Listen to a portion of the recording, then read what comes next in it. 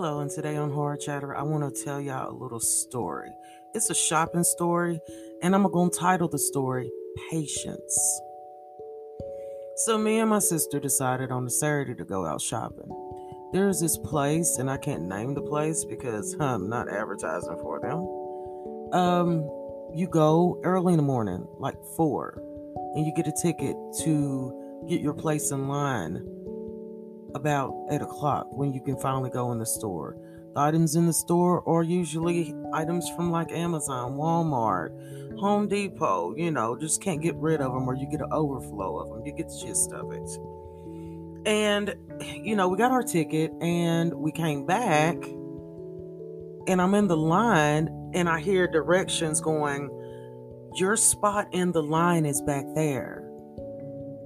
Do not get out of line." And it was so frantic that I had to pause, and I said out loud, "People, seriously, the purge has come."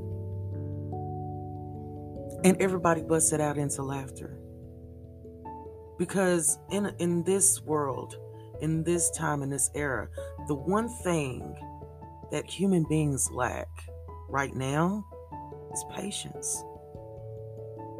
But when you think about the idea of patience, our president doesn't have patience. Our legal system doesn't have patience. Doctors do not have patience. And it's not something that you see, but just think about it. If we just sometimes calm down,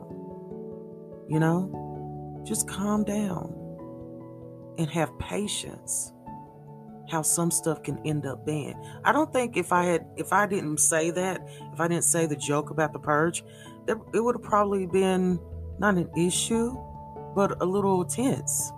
And I don't like tense. Okay?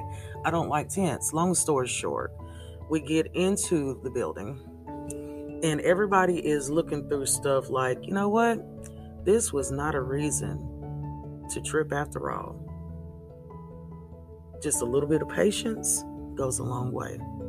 So when you're in the store and, during COVID, just have patience. Have patience. Patience will never fail you.